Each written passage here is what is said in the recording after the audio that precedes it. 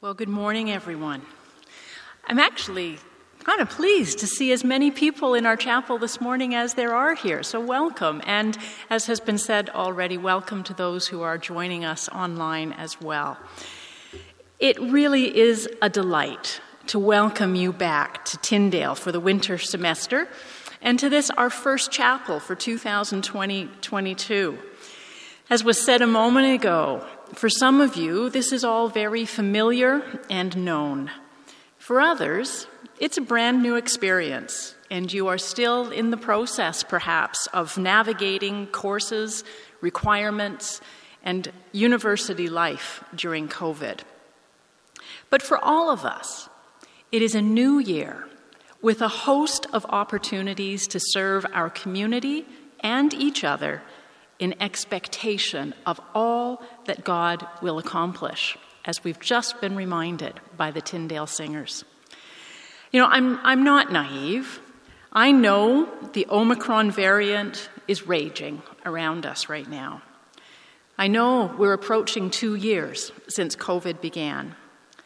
I know how hard it is, and I know how much has been sacrificed, carried, and in far too many instances, lost. I know that a primary focus for all of us here is taking all reasonable steps to keep everyone as safe as we can while continuing to deliver on our faith and academic mission as a Christian university. And I know that eventually COVID-19 will move to another stage that is much more manageable for us.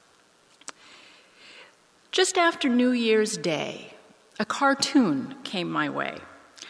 I don't know who the cartoonist is, unfortunately, or even really where it came from, but the image had two characters, one apparently very anxious, the other seeming to be digging in the dirt, and they were chatting about the new year.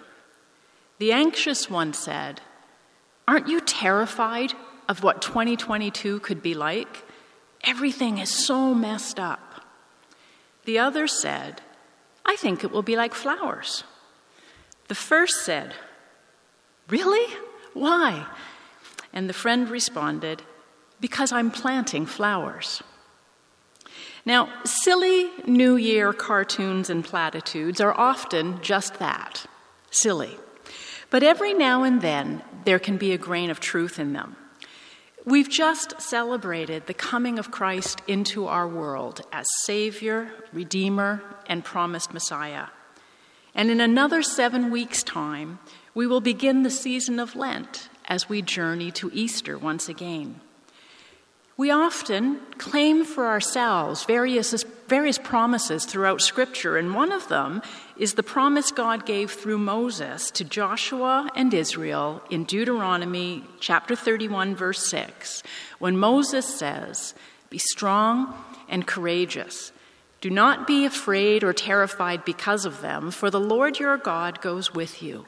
He will never leave you nor forsake you."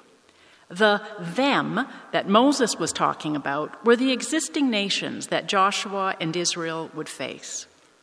Our current them might be the circumstances that we face. But the point of this scripture verse is that God is with us always and goes with us always. And equally, we have the assurance of Hebrews chapter 13, verse 8, that Jesus Christ, our resurrected Savior, is the same yesterday, today, and forever. And that's what I want to talk about this morning. He is faithful and unchanging. And if it helps, think about planting flowers as we spend these next few moments together. For our core text, I've chosen 2 verses from Hebrews chapter 10, verses 23 and 24. "Let us hold unswervingly to the hope we profess, for he who promised is faithful. And let us consider how we may spur one another on toward love and good deeds." This is the same scripture that I shared with our cabinet last week when we returned from the holidays. There are 13 chapters in Hebrews. In the first 9 chapters or so, the writer lays out his theology and his arguments for our faith. They are teaching chapters. And around about chapter 10, he shifts to explaining the practical application of the theology that he's just presented. He shifts his conversation to the so what of his letter. In the New International Version, the subtitle for these verses 19 to 25 of chapter 10 is A Call to Persevere. In context, it's a call to persevere because of who Jesus Christ is and what that means for us. So in these verses, on the basis of all that has been said in the previous part of Hebrews, the writer makes several statements about how this should impact what we do.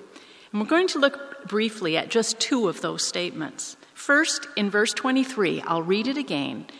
He says, "Let us hold unswervingly to the hope we profess, for he who promised is faithful." Here's how that reads in the Message paraphrase. So let's do it, full of belief, confident that we're presentable inside and out. Let's keep a firm grip on the promises that keep us going, because he always keeps his word. Circumstances, the events of life, may sometimes feel like they're just piling up against us and perhaps against our faith. But we are urged in this verse to hold unswervingly to the hope we have through Jesus Christ. So in this new year, with all its challenges and opportunities, Jesus calls us to continue to hold unswervingly to the hope we have in him.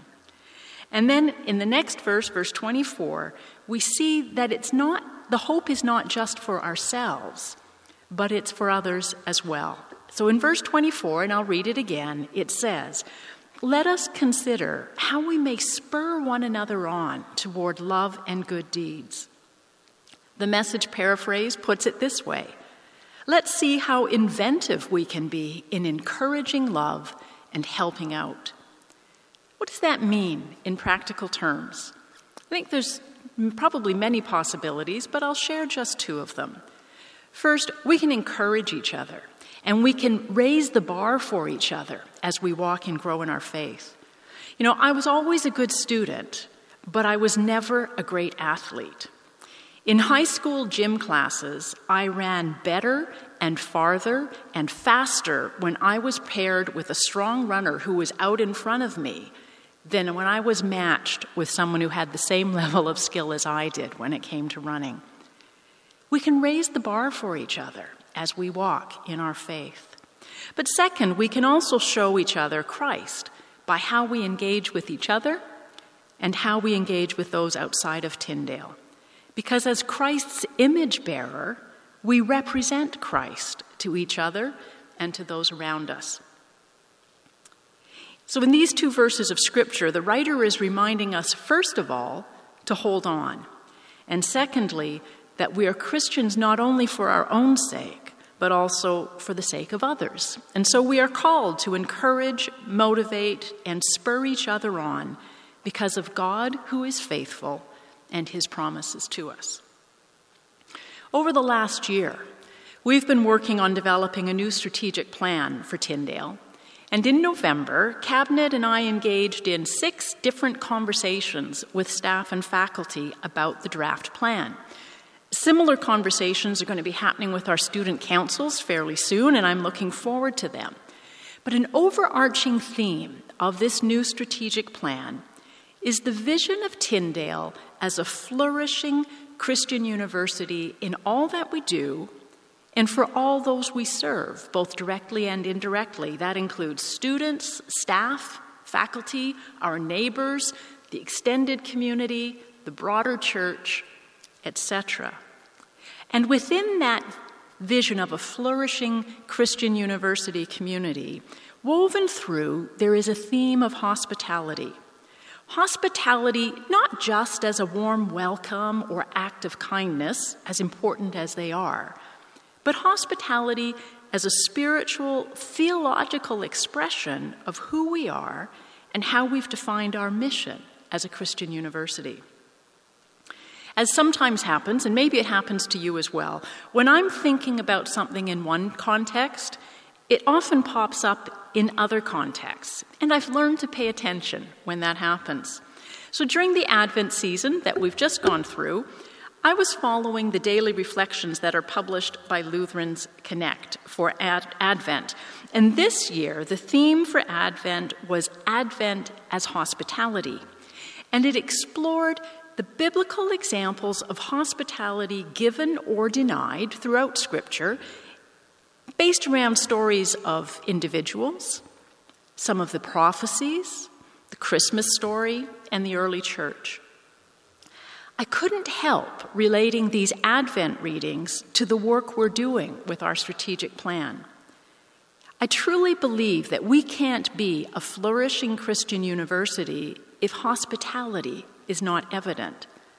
But hospitality is not just giving, it's also learning to receive, being comfortable or maybe uncomfortable as both host and guest. It's assessing how our words, actions, and the very work we engage in express hospitality. It's understanding that scripturally, hospitality extends God to those who are around us. Hospitality makes a pathway for God's grace. It includes asking what hospitality looks like in the middle of rising Omicron numbers, when practical wisdom and public health guidelines tell us to limit our engagement with others. It's looking to see who's not at the table, whether the table represents a shared meal, shared social or professional relationships, or shared decision-making. Who's not at my table? Who's not at your table? And why should it matter if someone is missing?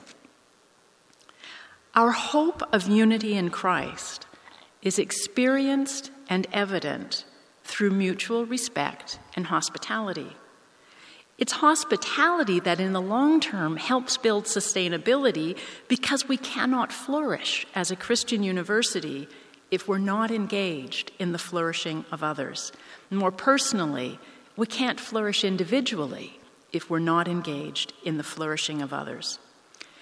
A simple cartoon suggesting that planting flowers will change the course of 2022 can be easily dismissed. But perhaps the image of planting flowers can also be a useful analogy to encourage and remind us of our call as followers of Jesus and what it means to be a flourishing Christian university community. Let us hold unswervingly to the hope we profess, for he who promised is faithful. And let us consider how we may spur one another on toward love and good deeds. Remembering, as the Tyndale singers just presented, he is working all things together for our good. Let's pray. Father God, we thank you for your presence among us. We thank you for the writings of your people through the centuries that encourage and inspire us in our walk with you. Thank you for your goodness in the blessings, during the hard times, and just in the daily experiences and routines that we all experience. As we begin this new year and a new semester and look ahead with both hope and concern, help us remember to invite you into our circumstances, recognizing that you are always present, faithful, and unchanging, so that we can hold fast to our hope in you and hold that hope out for others. Amen. And God bless you.